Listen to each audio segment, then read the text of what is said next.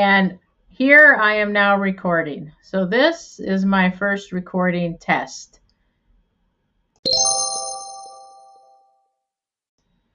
And now I'm trying to record the second section, which I'm going to call test 2.